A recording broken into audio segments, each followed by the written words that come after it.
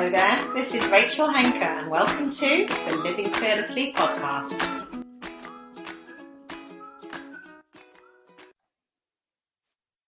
Hello, today I've got my good friend and colleague Cathy Presland on with me. I'm really excited to have Cathy here today. She is an expert on transformational leadership. She's a transformative coach and works with leaders, policymakers, and politicians to create real change in the world. And what I'm really interested to hear from Cathy today, and the reason I've invited Cathy on, is that she does quite different work to a lot of people that I know, a lot of coaches. She just has a kind of different take on things, and it's really, really interesting. I thought it'd be interesting for you to hear from her about, her take on living fearlessly. So, Cathy, I'm really interested to know, what does living fearlessly look like to you these days in your life and work? Yeah, thanks, Rachel. It's so nice to be here.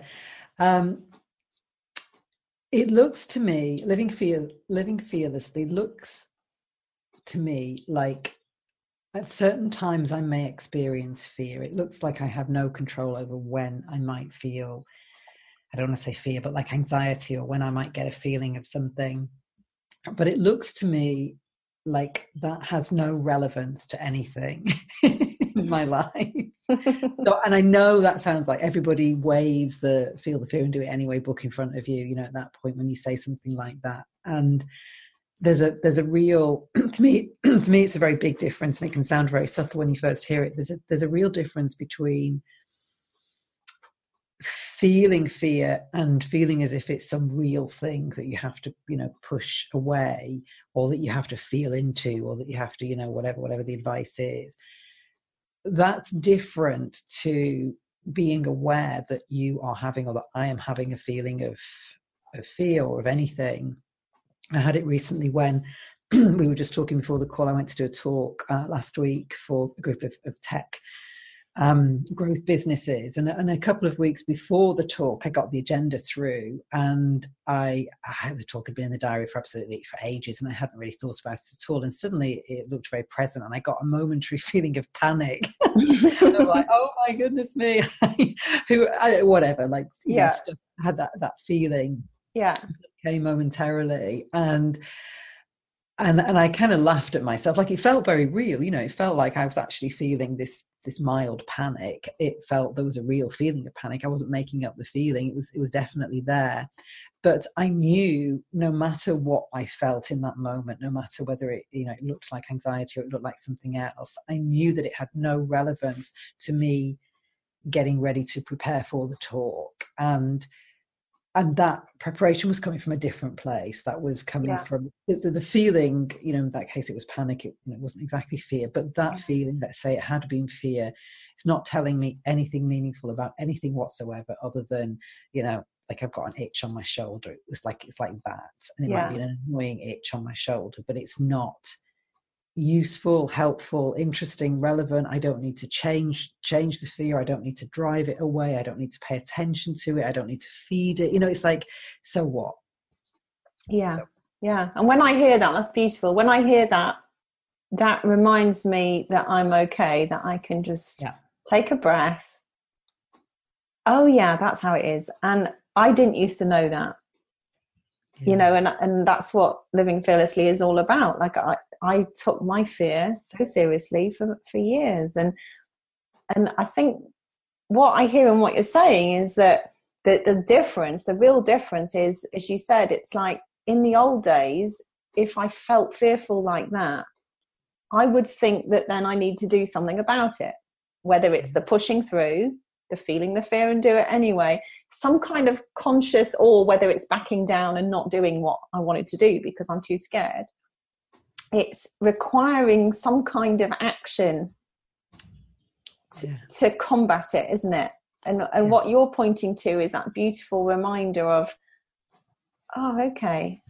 It's just kind of going on in my head. And that's what we lose sight of. I just came off a call with a client just before you, and she wanted to talk about anxiety. It's not something that typically people, they don't come to me with, like, I've got anxiety, I need to talk about. It was just something that came up in the course of of a kind of much bigger conversation.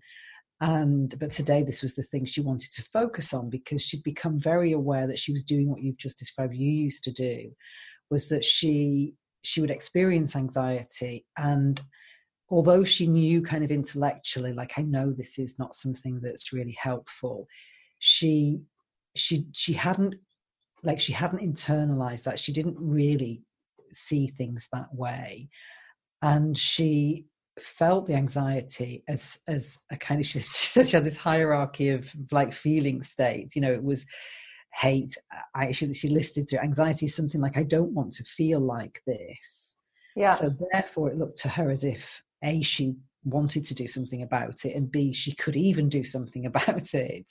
Whereas it looks to me like I can't do anything about the way that the feeling of panic that came up in that moment. I didn't ask for it. That's just what came up. Yeah. And I have no control over what comes up. And sure, sometimes we're in habits of, thinking certain ways or feeling certain feelings, but like, it comes the way that it comes. And so I don't have control over that.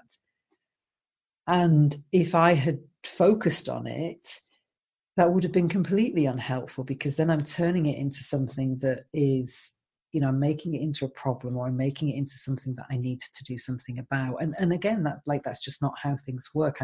I'll end up amplifying it, rather than reducing it. And I think to kind of take this to another level, I think what happens in those circumstances is we have some sort of like subconscious or unconscious, but at some level, we feel as if those negative emotions are putting us at risk of some sort of like harm in some way, and we lose touch with the fact that regardless of what we're feeling in any moment, we're actually okay underneath, but also we have a place that we can make decisions from, that sometimes we forget that we can do that. So there's always like that deep trust that comes, that things that, like knowing what is the right thing to do. Mm-hmm.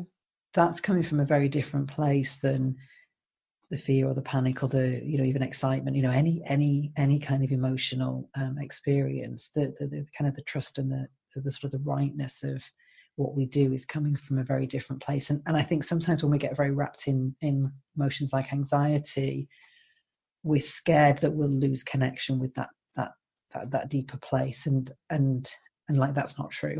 It may be clouded, but we can't possibly lose touch with it. And I think that's why we sometimes kind of worry about these emotions more than well, it seems, even for me now, that my anxiety is kind of in the past. I don't experience it. No, that's not correct. My relationship with it, when it shows up, is completely different. It's like night and day. And it's simply because I can see that.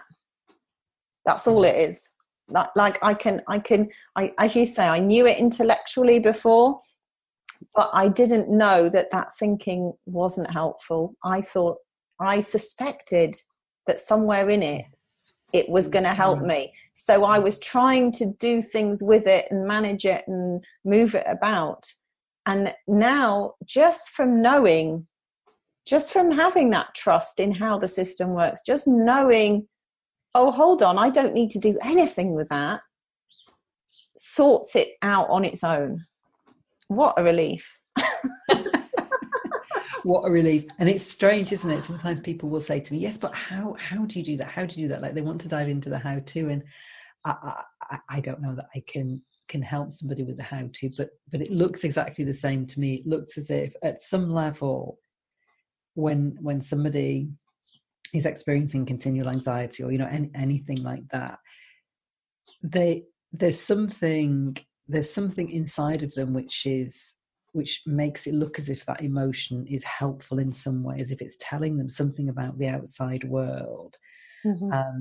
And so, of course, if it looks real to them, if it looks real to me, then I feel the need to do something about it. So you've got kids, I've got kids. So if it appears to me that my child is in danger in some way, I want to intervene and do something. Of course, it's the natural thing to do as a parent. And the more that I see with my children, that especially with, not like the kind of literally running in front of a bus kind of danger, but the, the ups and downs of things that they experience. My son works in hospitality, so he has this succession of terrible bosses. Like my other son's at school, and the ups and downs of some teachers are just a bit more aware than others. Like all of the things in life, the more I see his resilience, the okayness that he has inside of him, and the more I trust in that actually he's okay, he knows what to do in his life, the less it looks to me like I need to do anything at all to intervene in his experience. And it's the same, it's the same with me. So it's a relationship with that. I might, he may come home from school and such was horrible to me today, and I want to go and be the punchy mum and biff them in the face, and but then I can just like, it's like I don't need to do anything about that. Sure, that might be my first reaction, but okay, crazy woman there, that he's okay. Yeah, it's lovely. No, it does. I mean, it brings its own set of challenges, that not having to do all of that. But also, don't you find it creates so much more space? Don't you find when you're not constantly obsessing about what every single emotion means? Oh my goodness, like how much more time have you got in the day? Oh gosh. Yeah. It's I mean, I think what I've seen through living fearlessly is that people who experience or are aware that they experience extreme fear and possibly anxiety, stress, all of that, they label it as if that's a thing on its own, as if that's the problem. It's as if anxiety is a different thing, or stress is a different thing to, just any problem, any issue, any uncomfortable feeling. And the big kind of, just the thing that kind of leveled the like the playing field for me. So I just thought, oh, so that feeling is the same, whether it's I'm annoyed that, my daughter left the on the Heinz baked beans tin, left the lid up, like that could slice somebody's arm off as you put your hand in the fridge. You know what I mean with teenagers, right? And I've said 2,000 times, could you please transfer the baked beans to a plastic box and not leave this lethal top on the tin? It's no different to that feeling. It's just that I think that anxiety, stress, fear is a different thing on its own. I don't see that it's to do with whatever's going on in the moment, which in your case there was, you could be really stressed and anxious about your son. Yeah. It's hysterical. Yeah. When you see them as all the same, and whatever is coming up, it's funny seeing it in different areas. I got invited to go to a spa day with somebody on Sunday, and it's a naked spa. And my first thought was, that sounds like loads of fun. And then the next thought was, oh shit, like that means like I've got to be naked, with my slightly older body. Yeah, not just looking at young studs naked. And then I thought, oh, you're a crazy woman. That's so my it wasn't anxiety, but it's so I'm making up that somehow my body is like, it is less than perfect on a scale of perfection. But, it was so funny the way the rapid succession of thinking that comes through our head, and it's as meaningless as anything else. I can go to the spa or not go to the spa, but worrying about my body image is just going to take me down a crazy route. Yeah. And it's like that with anything. And people see it in all sorts of different ways, that being able to disentangle what it is we're experiencing from what's actually true. I had a session with a client yesterday who was a relatively newly promoted into a senior position, and he said in his last job he'd had a succession of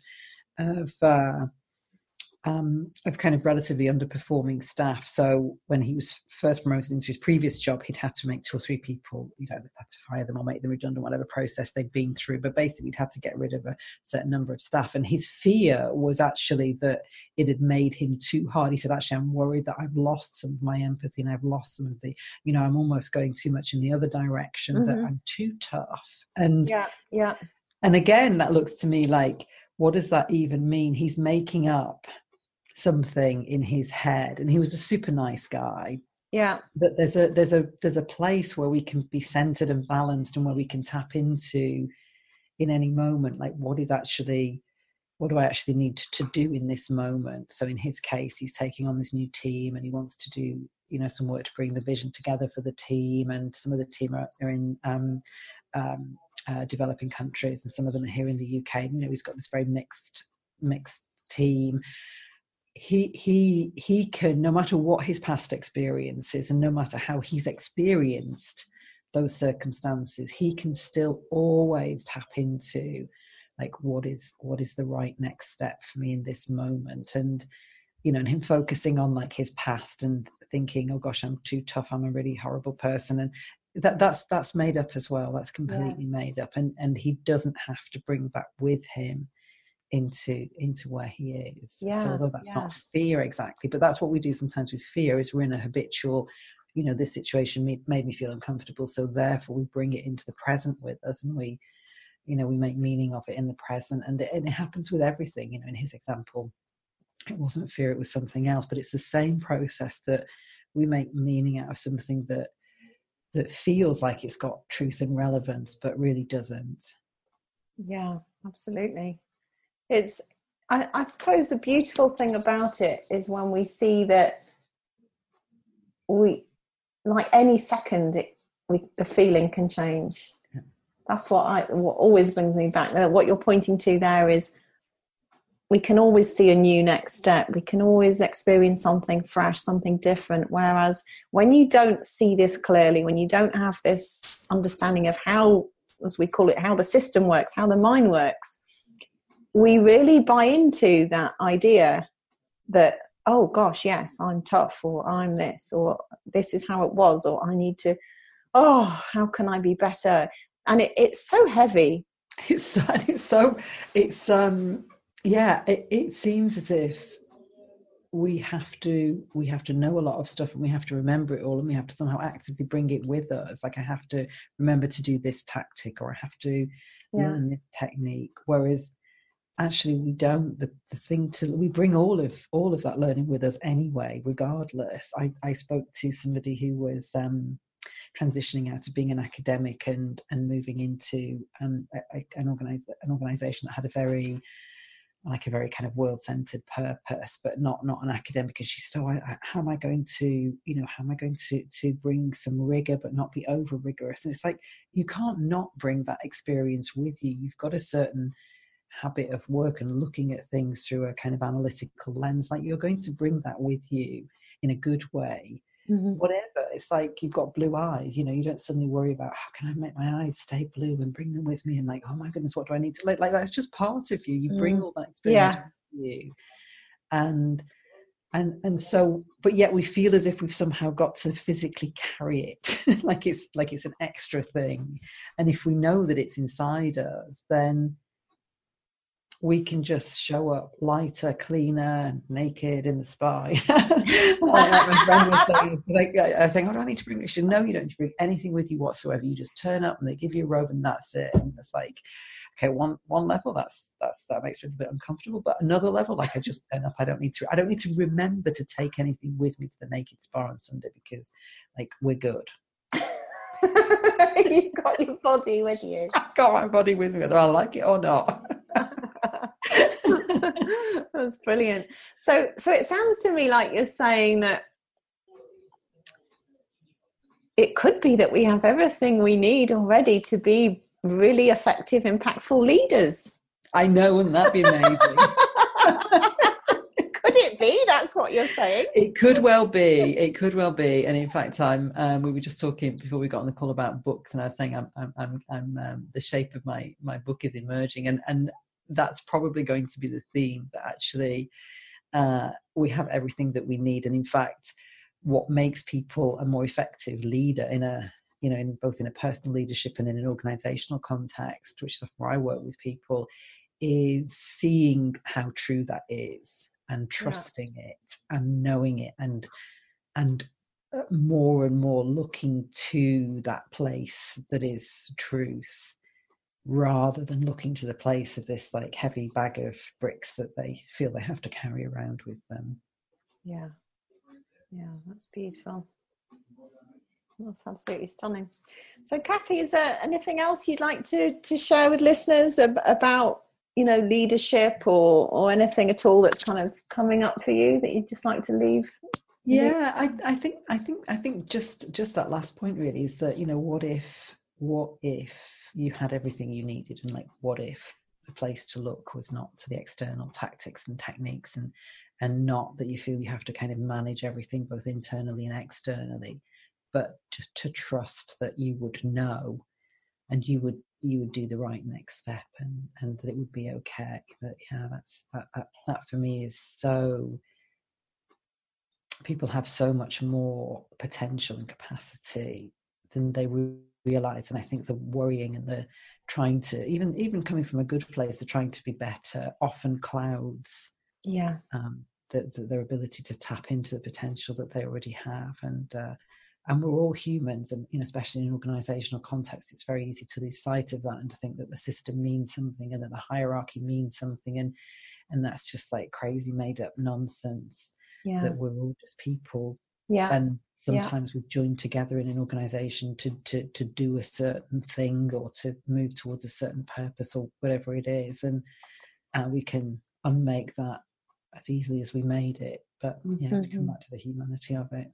Yeah, that's lovely. Well, thanks so much, Cathy. Where can listeners find out more about you and your fabulous work? I write quite a lot on my website, cathypresland.com. I do weekly posts, so there's there are a lot of posts just to go and browse. There's a place to opt in to stay in touch if that appeals to people.